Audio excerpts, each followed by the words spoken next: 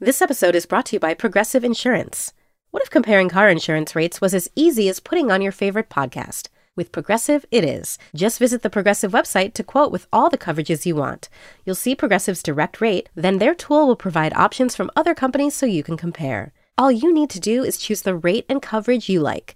Quote today at Progressive.com to join the over 28 million drivers who trust Progressive. Progressive Casualty Insurance Company and Affiliates. Comparison rates not available in all states or situations. Prices vary based on how you buy.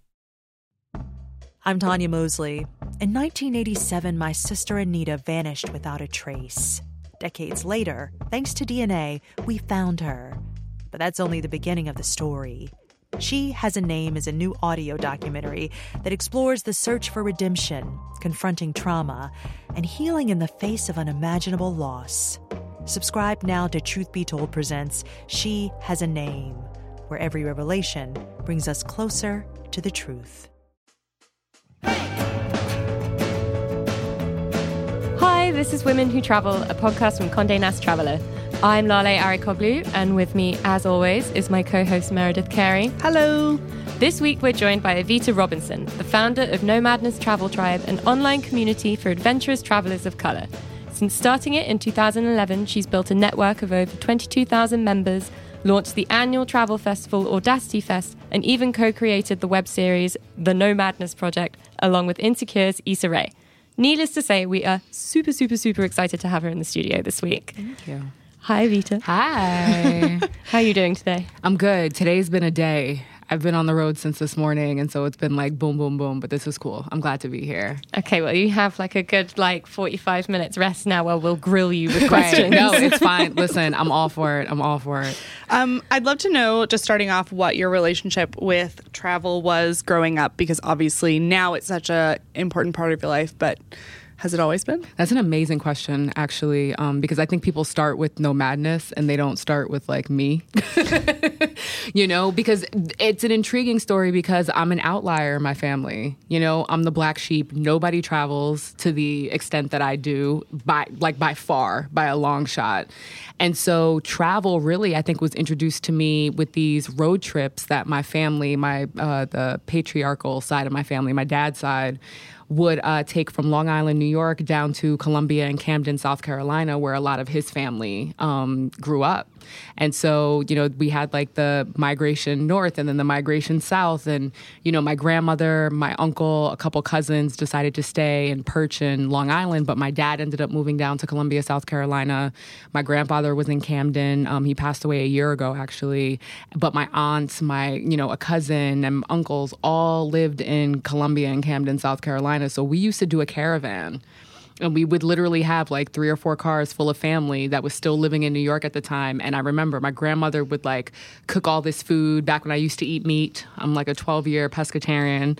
But, she would cook like fried chicken and she would just put like all of these like non-perishable foods in these Ziploc bags. And we would just pack up in these cars and we would leave super late at night. And it would just be a 14-hour road trip from Long Island, Hempstead, Long Island, down to Camden and Columbia, South Carolina. And I remember as a kid seeing things that were landmarks to me that were so cool, like south of the border.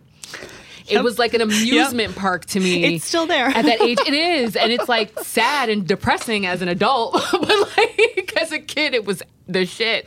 But it was also the indicator, like, we're almost getting out of this car, like, officially, And so south of the border was like a really cool landmark for me. And I just remember just being with my family trying to sleep. Still to this day, I can't really sleep in moving vehicles.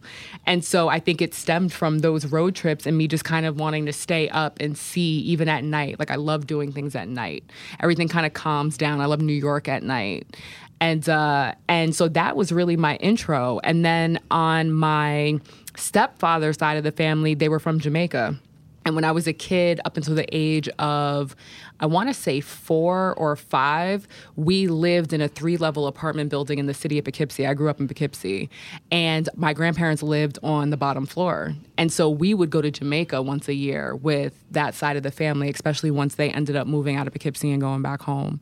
So, Jamaica and these road trips between Hempstead, Long Island, and Columbia, South Carolina.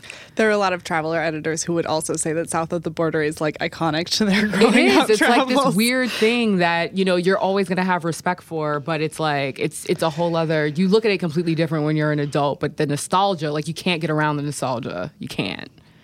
And so doing those road trips, even though you're seeing parts of the country that you aren't living in, everything still remains relatively familiar. What were those early trips to Jamaica like?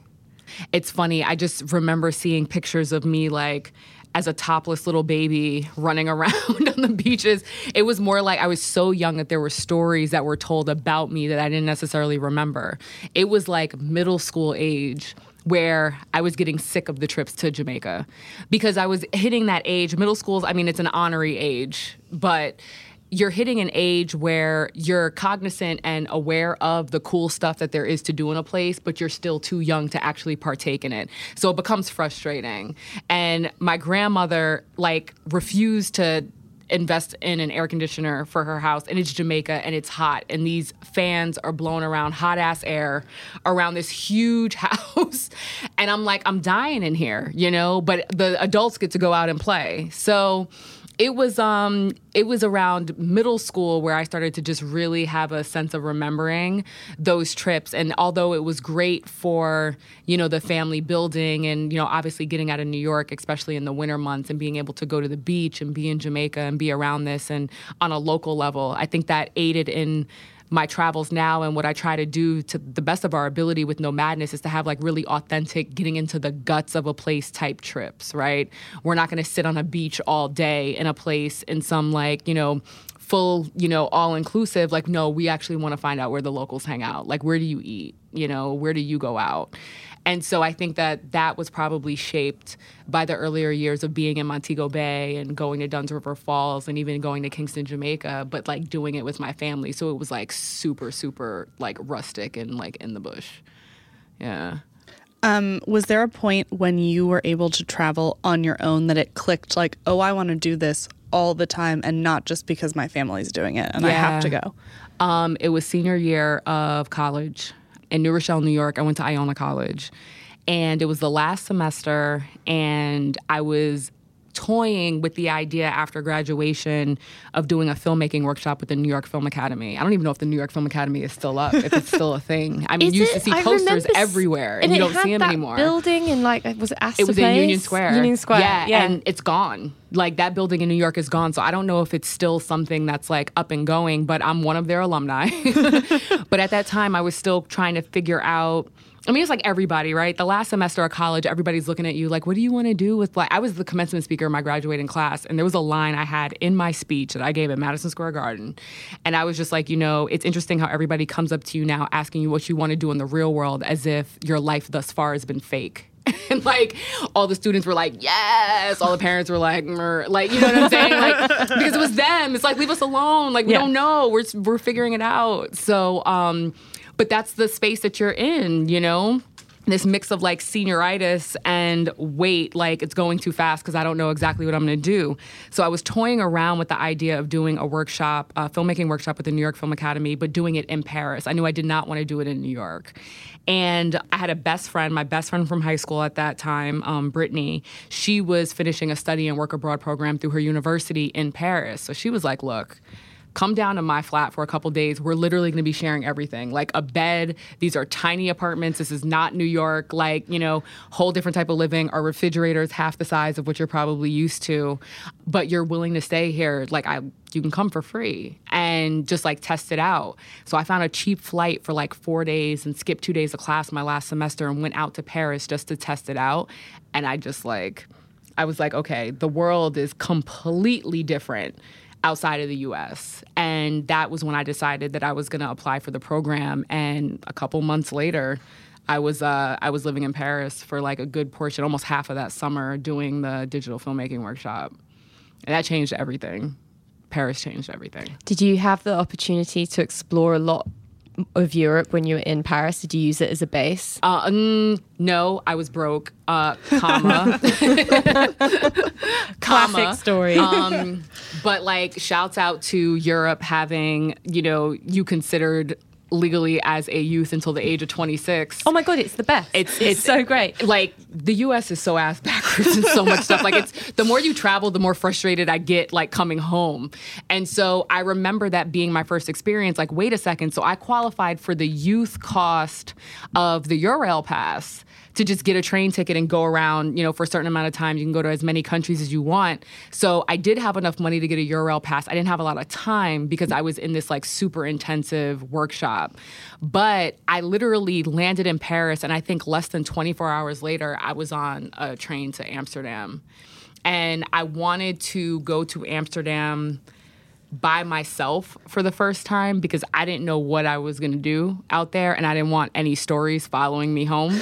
And so that's one reason to travel. Yeah, so it was well. right. It was specifically Amsterdam, and the thing is, like, I was never like a smoker or anything like that, but I was like, yo, like, this place is known for XYZ, and I am an adventurer and a voyeur and like all of these things, and like I'm gone and like I'm free. I don't have to go to like wake up and go to class tomorrow at school. So I didn't tell anybody, and I told Brittany, I was like, look, I'm just going to leave. So I went out to Amsterdam for a weekend, and like, I think I stopped in Brussels on like a layover just for like a couple hours to check it out. And then I came back. But yeah, I used it there, but I didn't have any money at that time to be able to really take advantage of it. And so you do these travels, you kind of get the taste for it, you see life outside of the US. What went from that experience to having the idea to start Nomadness? Right. And what did you experience that you thought, something's missing and I'm going to create this thing? Right. What was missing for me were Black people. Like, I was like, I know I'm not the only person doing this. I know that there are people in my demo that like have travel as a priority in their life, like, where art thou, And so that was part of it, was just like wanting to share these experiences. I didn't know I was going to become a business owner. I didn't know I was going to do trips. I didn't know I was going to curate this. I had no idea that Nomadness was going to be what it was. I didn't even go into it thinking I was creating a business model. I just needed a community. And so for me, it was really answering my own call. And I wanted to find more people that looked like me. But it also didn't even start that way. Like, Paris was, nobody in their life should like ever have to transition from Paris to Poughkeepsie. So like nobody should have to go through that. And there's a lot of things that also happen in real life for people when they graduate college, right? Like, one thing that nobody told me about, and if you're graduating college and you're listening to this and you're a woman, like, I really, really want you to hear me right now, because nobody ever told me this. There's a dynamic that happens with, particularly, I think, daughters and mothers. Something shifts, because now for the last 4 or however many years, you've been on your own of your own accord. Like, you've graduated, you've proven that you're responsible, you've committed to this, you've done what you're supposed to do, your responsibilities are there. But then for 4 years, your parents, and in my case, my mother, had a house back to herself. My brother was there, but he left also when I was coming back. We're exactly 4 years apart. And so this whole, like, our house turns into my house. And, your room may completely change during the time that you're gone, and you come back like, what the hell is this, But there's this underlying, it's not even a heaviness. There's just like this, it goes from mother-daughter to there's 2 women in this house. And so the conversations and the energy completely shifts, and literally nobody warned me about this transition.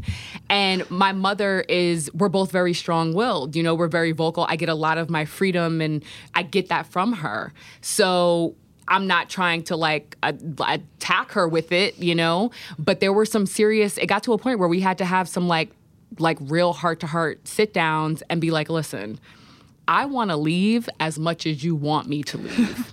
And I know that you love me and I love you too, but it's clear that this isn't working anymore. And so I'm trying to do the best that I can, but like, I need you to not ride me while I'm like trying to find a job and do all this stuff, because you're just like making it worse, And that was kind of our thing. And I only lasted about 3 months in the house when I got back from Paris. I was like, I have to get out of here. And it wasn't that she wasn't supportive. She supported the hell out of me, still to this day does. But it was just a major dynamic shift. And I was just like, no. Like, this is not how this is going to go down. So I forgot the question, but it's real. It's real. Well, and I think it's like you've had 4 years of independence and like being your own person. And I think it's also you come back and you're like, well, no one can tell me what to do anymore. Right. I am my own person. Like, I'll leave whatever mess behind me that I want. Yeah. And then I think your parents struggle with having to accept that you were now an adult and also sort of want to micromanage every aspect of your life as they've always done. Yeah. And should have been doing before you reached adulthood. To their credit, but it changes. And I just don't think that we talk openly enough about the fact that that is a real thing, because it affects you, emotionally, just like mentally, it really, really does affect people. And especially, and our parents always go through this, like when I graduated, it's like, look, it was a completely different dynamic. Like your student loans weren't plaguing you for the rest of your life. Like, like it's a completely different generation, and they've got to also acknowledge that too.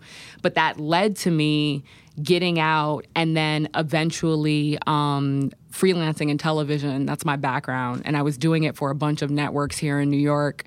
And there was one fateful Friday afternoon where my boss and half of our graphics department got called down to HR. And I always tell people, like, if you work in freelance, you know that if anybody gets called down to HR, particularly on a Friday, like, it's a wrap. And so they fired my boss, and my freelance hours had just gotten up. And he was trying to bring me on his staff, and they froze all his decisions. So him getting fired got me fired. And so it was like, whoa, what's going on? I thought I left like the corporate hierarchy bullshit, But what I did is I ran into a friend that I graduated with, and she had just gotten back from teaching English for a year in Japan. And she told me, she's like, look, you haven't been able to shut up about Paris since you came back, and it's been like years at this point. Apply to teach abroad. Like, you need money, but like this is a way for you to get back on the road and also do it responsibly. And so she was the one that put the bug in my ear. And 3 months later, I got the okay that I had been hired to work and teach English at 7 elementary schools in Niigata, Japan. I'd never been to Asia, never been to Japan, had no interest in the background or the culture, didn't know any Japanese.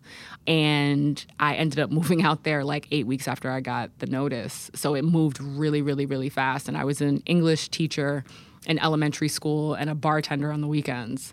And I lived in Niigata for a year. And Niigata, my tiny apartment that I just did a 10-year reunion. My 35th birthday was a couple weeks ago. And I went back to Niigata for the first time in 10 years and found my apartment from sight. And like, Madness was born in that apartment. This apartment was like 300 square feet. Like, you need one of those little signs outside.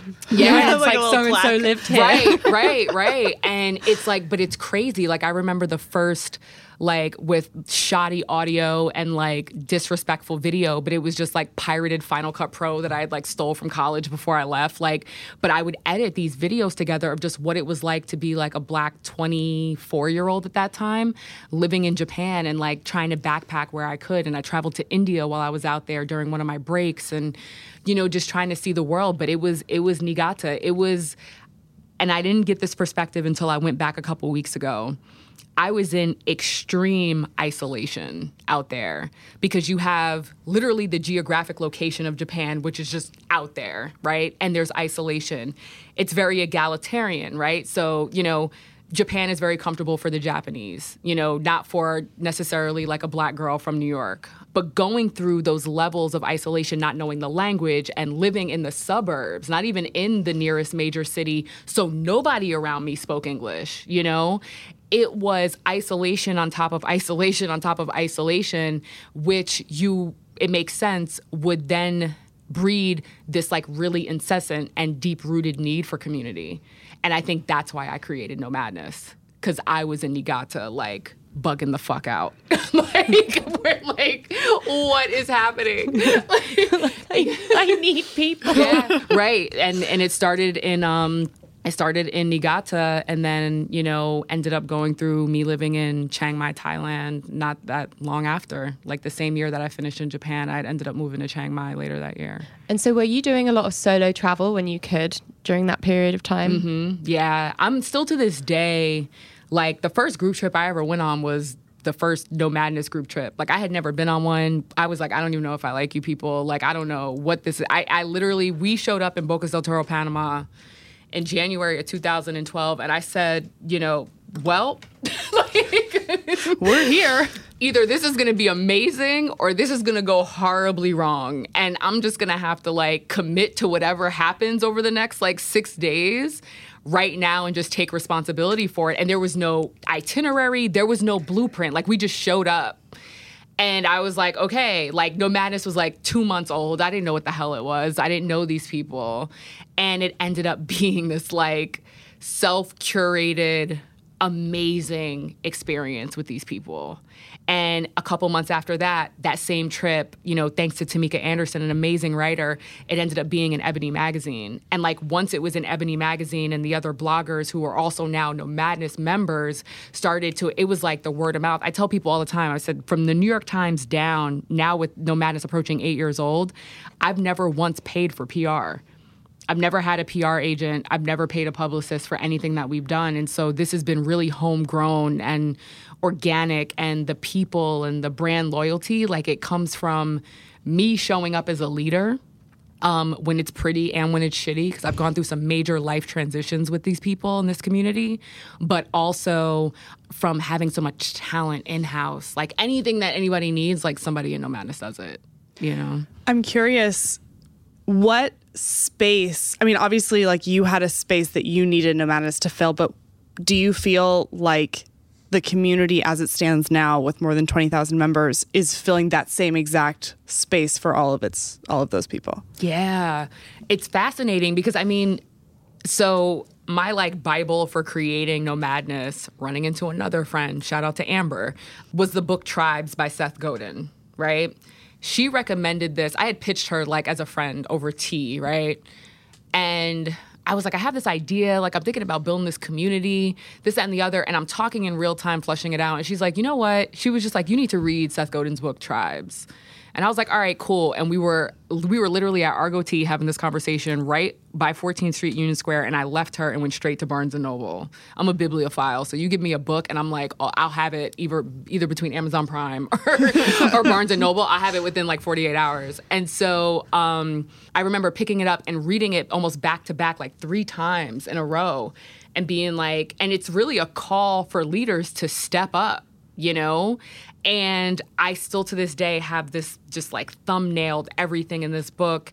And I was like, all right, I'm going to start it with like 100 people, And one of the things that he had in the book that is so true is that it's not about being a top-down community. That's not a community. That's like a hierarchy, When you as the leader can get out of the way and the conversation's still going, and the relationships are linear, they're not vertical, they're horizontal, right? They don't need you to happen.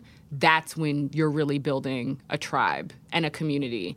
And that was like the biggest takeaway from the book that I had. And that's what started to show me with No Madness. Like, I can say, all ego aside, there are tens of thousands of people on this earth that would not have known each other if I did not take the jump and start No Madness with 100 people.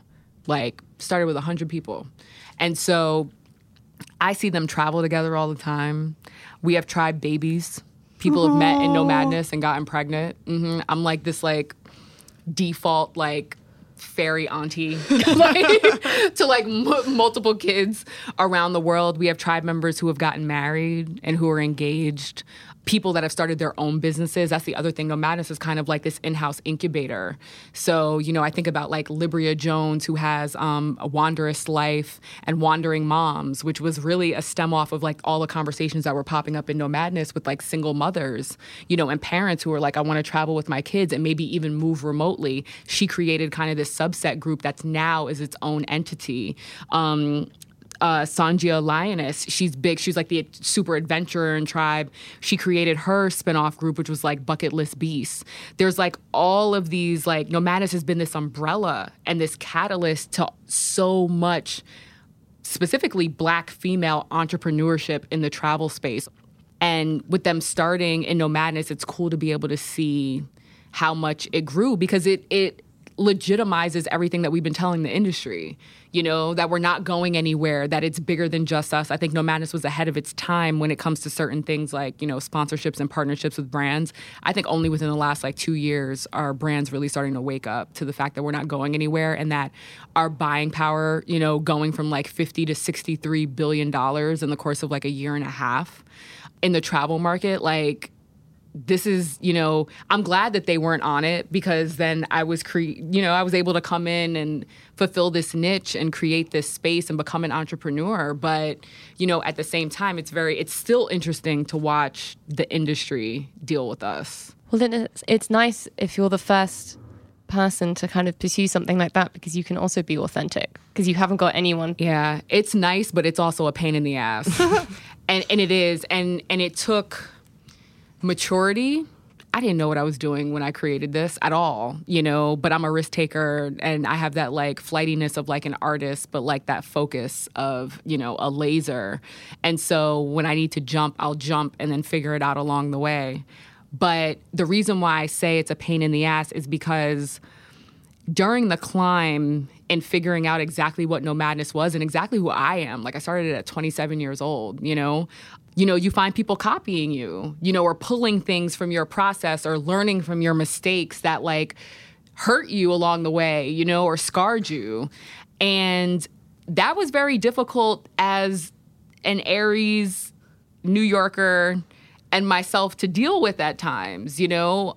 My ego wasn't as evolved as it is today when I first started, and it became painful, you know, and infuriating, you know. And so when you're the first, I tell people all the time, when you're the first, nobody else is ever going to know what it's like to be the first. Even if you're the second, you don't know what it's like to be the first. You're the first one going into the jungle with the machete and cutting down. You're the first one, everybody is following your path.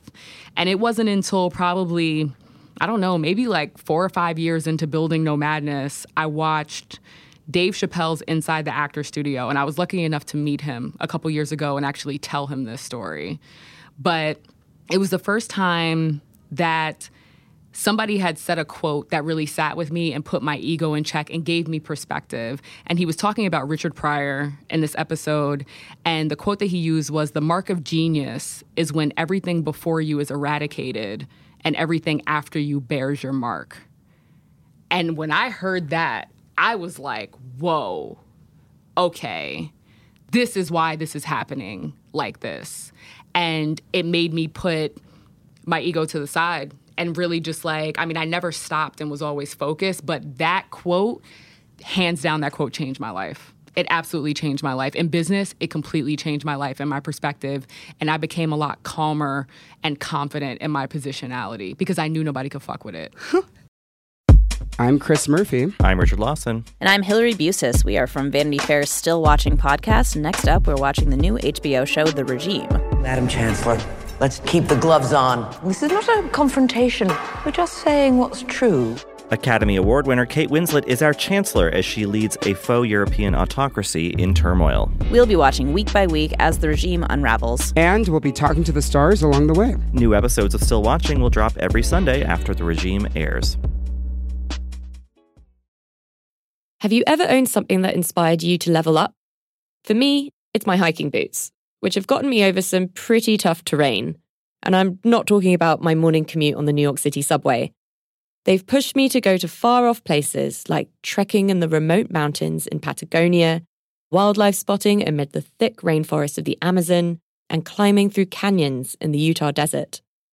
When we own exceptional things, they inspire us to do exceptional things. The all-new Lexus GX has an exceptional capability that will have you seeing possibilities you never knew existed. There's an available panorama glass roof, 33-inch all-terrain tires, and multi-terrain select driving modes. Its advanced technology and luxurious interior means that wherever you go, you'll never go without. Live up to the all-new Lexus GX. Luxury beyond limits. Experience amazing at your Lexus dealer. I'm Tanya Mosley.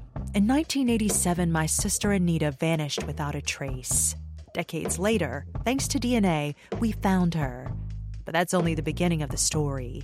She Has a Name is a new audio documentary that explores the search for redemption, confronting trauma, and healing in the face of unimaginable loss.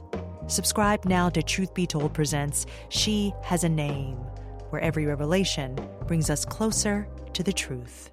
And so now when you see your ideas trickling down into other people's ventures or people overcoming problems that you had to basically come up with the solutions to, how do you feel about that now? I feel proud, actually. And I never thought I would ever get to a point to say that. To literally see an idea that you built out into fruition, a risk that you took, alter an entire, just like a whole region of an industry. Like, average people aren't able to say that, you know? And so I'm humbled by that. It's actually terrifying. I don't think about it often because it's scary. Like, I don't think about the magnitude of No Madness often. I'm like, just focused on like, what do we need to do today, right? Like, you know, because it's terrifying, but that terror is like what humbles you, you know, and keeps you centered and honest with yourself. And I always know that it's like way bigger than me, you know? Like, I walk into these meetings and all this stuff, like, the confidence comes from experience and knocking my head up against the wall a couple times, but it also comes from knowing that I have a community that holds me up and that I represent them when I walk into a room. It's not about me. I'm this vessel, but it's so much bigger than me, you know, and I was apparently built for this, you know, all of it. So, you know, you answer the call and kickbox like to not. Yeah, well, I'm curious because just in following you on Instagram, your community is so supportive of you specifically, but of everyone else in the community. Yes. I see so many people shouting each other out, and I think that's like such an important thing for everyone to do, but especially for women to do, to just be like, absolutely. This is such an amazing thing. What does it feel like to see all of that, not just towards you, but towards the other women in your group who have created companies? It's amazing. Brands. And like a bunch of us have become friends. Really, that was the catalyst behind like Audacity Fest, right? One thing, I wanted to create the antithesis to the New York Times travel show.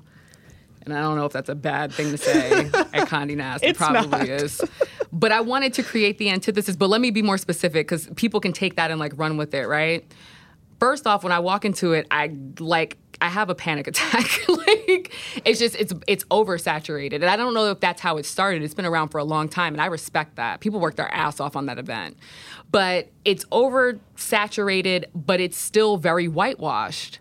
And I was just like, this, for all these people to be in here, like, the fact that this isn't more diverse is kind of like alarming to me, you know? And so being the entrepreneur that I am, when I see something that isn't created, I'm like, ooh, like, so what would it look like if I kind of like dabbled in this arena? And so we did a conference in New York for 3 years called NMDN Alternative Travel Conference, and that was the genesis. But I wanted to do something that was more creative. I wanted to do something that could scale a little bit easier, and I wanted to get away from the word conference. Like, even our conference was in like an event space that we completely turned over into something else. It was never at like a hotel ballroom. I was like, no, like, this has got to be like, it's got to be immersive and it's going to be fun and like quirky. You come in at 9 o'clock in the morning and there's like hip hop music blasting and they're just like, yo, this is the coolest shit I've ever like walked. Like, I'm awake now. That's the vibe that we were going for. And so turning it into essentially Audacity Fest was also the fact that we would go to a lot of these travel conferences and functions and you would see maybe like 2 or 3 of us. And if you saw 4 of us, it was like, yo, whoever created this, like, was on it. You know what I'm saying? And I was like, we just need a place where we are, like, the majority, right? And we represent not just, like, Black travelers, but, like, when we did Audacity Fest, like, shouts out to Kifa Shah and Dr. Mehta Alassine, like, we had Syrian Americans, Muslim Americans, like, in there. You know, our keynote panel was Traveling Under Trump 2.0, and they killed it, you know? Having LGBTQ travel conversations, having the hard conversations that you would never get greenlit at like a New York Times travel show.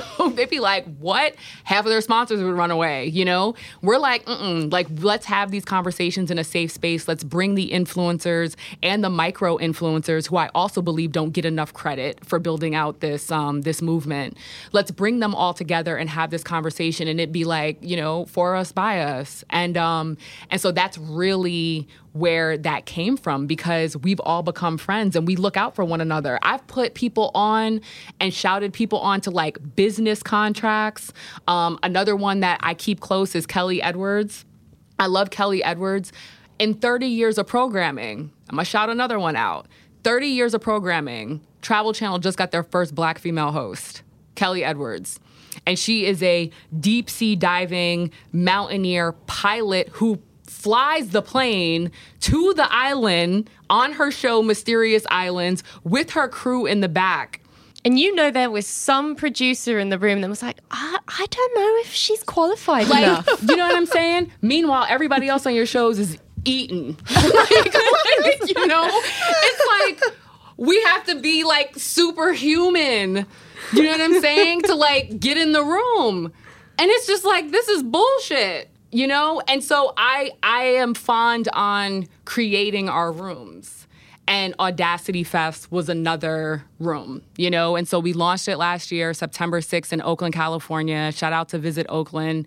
And it's coming back this year, September 27th to the 29th. And we're doing it in Memphis, Tennessee, down at Beale Street Landing. So I'm super excited for that. But I mean, and it was all of us. I was like, everybody in. It's like I opened up the floodgates. I got Jabril from Passport Heavy in there. I got Gloria Tomo from Glow Graphics, and she's like one of the faces of GoPro. She's on Billboards. You know what I'm saying? I'm like, yo, we got like the whole crew. Bring the whole crew because we're going to do this really good once because we need to make sure that this knocks, you know? And so that's where I come from. But we are super, super, super supportive. And you know, just me being me, like, I don't forget the people. If you do Tiffany, shout out to Tiffany Budget Nisa. She has this quote that I love. If you do good by me, I do great by you. And that's how I feel about the travel community. And then there's those who rub me the wrong way in the first couple years, and they're not at Audacity Fest, you know? And it's no shade. It's just like, yo, you grow apart. And they've developed amazing brands on their own, and I give them credit for that. But that doesn't necessarily, I don't have to work with you, you know? So you pick and choose. But I support heavily those I support. I'm curious, when you're talking about representation clearly being such a problem within the travel industry, are there any other main problem areas, because I'm sure there are a ton, that you feel like the industry is failing people of color? Yeah, I mean, marketing. It's really funny when I do keynotes. So I get booked to do a lot of keynotes for boards of tourism. And it's funny to be up on stage and see who's with you and who you're making like ridiculously uncomfortable. And I think you can tell from I'm me all the time, you know, and there's a little bit of, you know, funny in it because it helps digest bites, because I do think that there is something to delivery and how you are offering information over to somebody where it can be received more open than not. I do believe in that. I don't dumb down the issue or the facts associated with it, but my delivery may be something that they like don't kind of, you know, you put the medicine in the candy. And so that's interesting to see. But the marketing, there's actually one slide that I have in my keynote presentation where I have asked the tribe, what are your 3 biggest issues with how you're marketed to as a person of color? And I black out their faces and names so that they remain anonymous, but I literally copied and pasted their responses, like unedited curses and everything in there. And I literally prepped the room before I bring this slide up. I'm like, I come with love.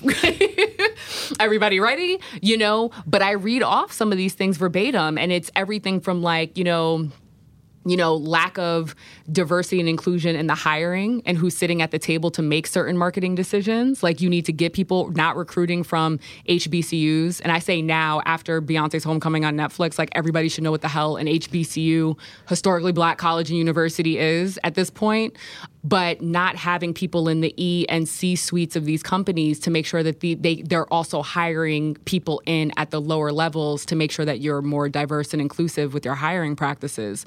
And that will immediately and directly affect your marketing efforts, right? Some of the things that came up is like, why is everything marketed to me like a white party, an all-white party? Like, I want culture too, you know, showing us doing the same things as everybody else. I've taken 3 groups of black people to go run with the bulls in Pamplona, Spain. I've taken 7 groups to India for Holy Festival of Colors. We are doing the same things that everybody else is doing, but you do not see it in the industry marketing nor on mainstream media, you know, which is why I call out a lot of the TV networks. And so there's still so much room for our representation, and also understanding that we're not monolithic. All of us aren't Kelly, all of them aren't me. We have kind of played chess, I feel like, the last 8 years with the industry. And it's like, all right, Kelly got them on this like TV adventure. Jabril's hitting them with like the passport heavy videos with the Board of Tourism. Like we got Glow and some other people that are working on the branding. I got it on the festival community front. Like literally it's like, all right, what, like everybody's playing their part, because we've got to we have to make sure that we're represented and that this doesn't slip past us. And so that's kind of how we've approached it, I feel, whether it was conscious or not. That's what we've done, And so I think the industry is just starting to wake up and put actual dollars towards it. And I think also the industry needs to not make the mistake of feeling like it is their audacity and their responsibility to tell our stories for us. Let us tell our stories, be our amplifier. And that's a big issue too. Don't hear that you need diversity and then think that you can create a campaign from scratch. You don't even know where to start, because if you did, you would have been doing this already. You need to come to the trusted brands, the trusted influencers like myself and a number of people that I mentioned, the Onika Raymonds, let us do the talking, become our amplifier and our partner in that way. Because that's the other thing too with Black people in general, particularly Black women, which is 78% of my demographic. If they don't trust you, they're not going to mess with you at all, And so they need faces and names that they trust. And that's why it's got to come from the originators and the people that they know, and not necessarily from the corporations and the businesses. It's also just insane to think that ignoring this vast mass of travelers can then just be sort of changed overnight. Yeah. So you just have to kind of do a couple of campaigns and you're done. Yeah. And I think between my presentation and even my TED Talk, I feel touches on this a little bit. I tell people too, I'm look, you can walk and chew gum at the same time. Appealing and having a subset of your marketing campaign that deals with diversity and inclusivity is not going to all of a sudden magically alienate everybody else that you've been reaching your whole business life cycle. You know what I'm saying? It's not. And I think that there's this weird fear that it will, that it has the ability to, that it's not worth it to do it. I don't know what it is, but it's whatever it is, it's prevalent. And it's it's in the DNA. So you've done all these trips. What have been some of the most memorable ones? The ones that you hold close even now? Samoa. Samoa was interesting, and you can actually see this. You mentioned the No Madness Project, the 2 seasons that we did on Issa's YouTube channel. The first 2 episodes are wrapped around our trip to Samoa. And we stayed on a beach fale that was hit by the 2009 tsunami. And the stories of resilience in the wake of horrific loss. And it was interesting when we got there, they bury their, it's not like a cemetery. They bury people on their property. So you would see all these tombstones and stuff on people's properties, which was really freaky at first. But then what was crazy was you would see the dates and it was a bunch of people that died on the same day. And it was when the tsunami hit and families that were wiped out. And our driver, Lenny, who was so gracious enough to tell his story on camera and let us document it, he lost 2 of his children in the tsunami. And there was just a power and a resilience to the Samoan people that was unlike anything I had ever seen. So Samoa just definitely, and it was a great group of people that were on that trip. It was our off the beaten path trip. It was all we had was our hut, our light, our mosquito net, our mattress and our blanket. And it was one of the most amazing trips. South Africa, the first time, our first trip on the continent. And the relationship that I now have with, Johannesburg, I go back every year. I'm talking about getting property there, and tribe members want to get property there every time we go. The relation, getting off the plane and being in a place where being Black is revered and not something that you have to work around, really, really powerful. I would also say India. We've done India so many times. I have a personal motto that I try to take a trip that makes me uncomfortable at least once every 2 years. It's my own reality check and, you know, my own dose of humility to make sure that I'm focused on the right things every couple of years. And so going to India, being in Jaipur, the level of poverty that you see, but to also go during Holi Festival of Colors, which we do with a local family, like in their neighborhood, in the streets, and to see the utter joy. Like, it's the first festival I ever went to where I was so happy that all I could do was cry. Like, it was so weird. I was like, all I can do is cry. It was just, it's overwhelming, but it's beautiful. And then it's that dose of perspective. Like, a lot of these people don't have anything, nothing. But they are out here, happy holding it up, looking a mess with our colors all over our face, and people are smiling and the sun is shining and the community is out, and it's a day of like forgiveness and letting go of the past. And it was just unlike anything I had ever seen. Some of the festivals really mean a lot to me. We've done, in Thailand, we did Loy Krathong, the Lantern Festival, one of the most beautiful things I've ever seen in my life. To just see thousands of lanterns go up around you at the same time, oh my gosh, it's unbelievable. And our last trip to Chiang Mai, we did Songkrong, the water gun festival, which a lot of people don't know about.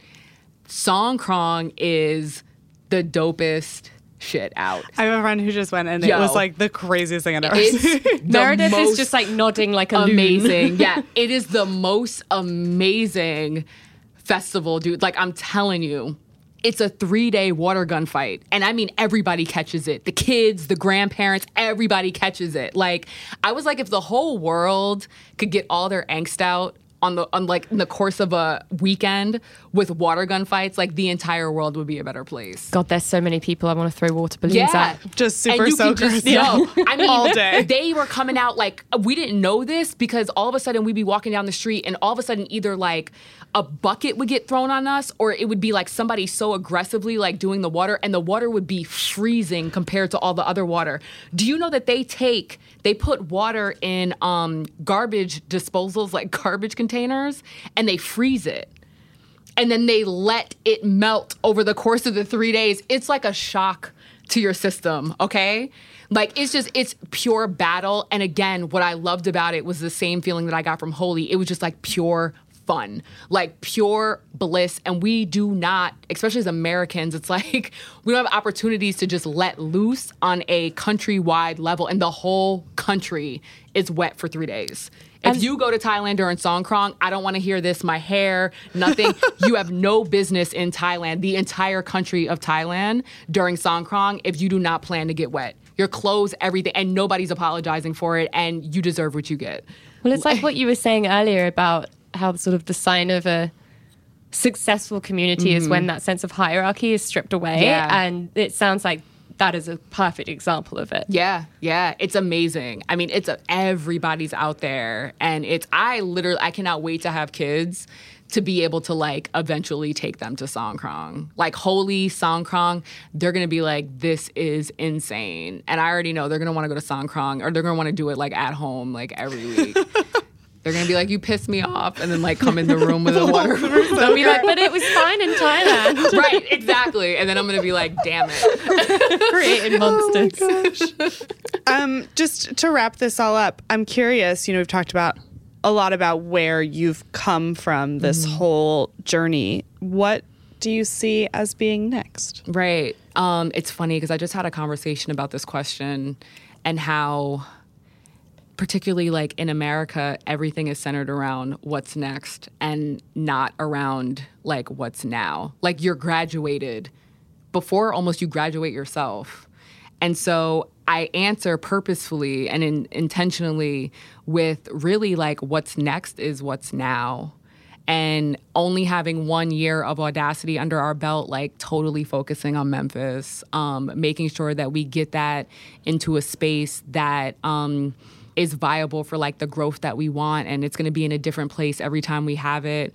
After this year, it's more than likely going to end up being a biannual thing, so it's not going to be yearly. It's going to be every 2 years because I want a life and I want to be become a mom and things like that.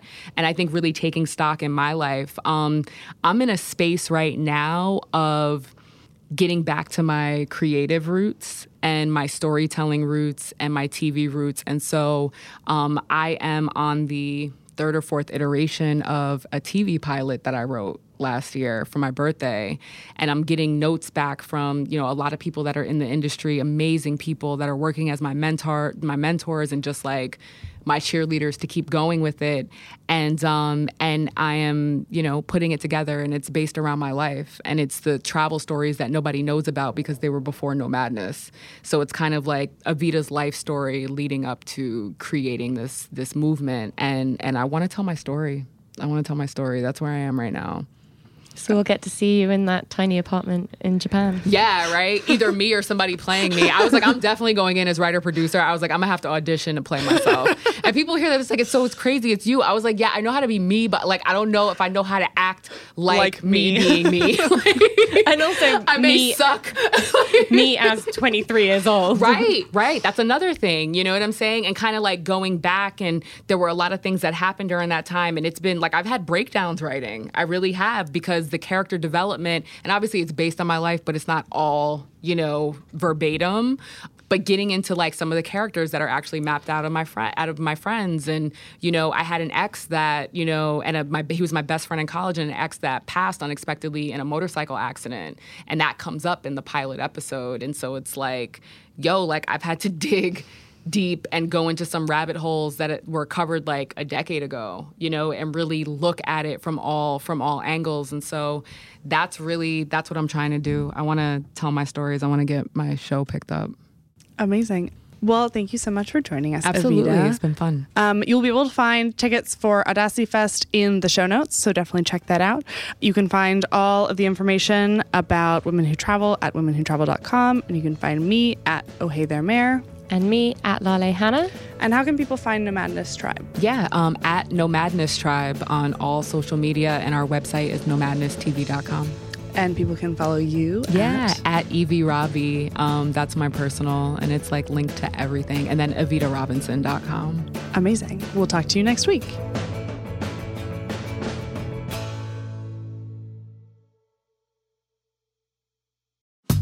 Hey, I'm Brian Stelter, host of Inside the Hive from Vanity Fair. This week, with the help of Dan Adler and Olivia Nuzzi, we're going inside the media circus swirling around Donald Trump's criminal trial. People want coverage of Donald Trump. There are sort of shades of 2015, 2016. I found it to be a total break from the reaction to a lot of Trump coverage in the last 2 years. Join me, Brian Stelter, on Inside the Hive from Vanity Fair. Listen wherever you get podcasts. I'm Tanya Mosley. In 1987, my sister Anita vanished without a trace. Decades later, thanks to DNA, we found her. But that's only the beginning of the story. She Has a Name is a new audio documentary that explores the search for redemption, confronting trauma, and healing in the face of unimaginable loss. Subscribe now to Truth Be Told presents She Has a Name, where every revelation brings us closer to the truth.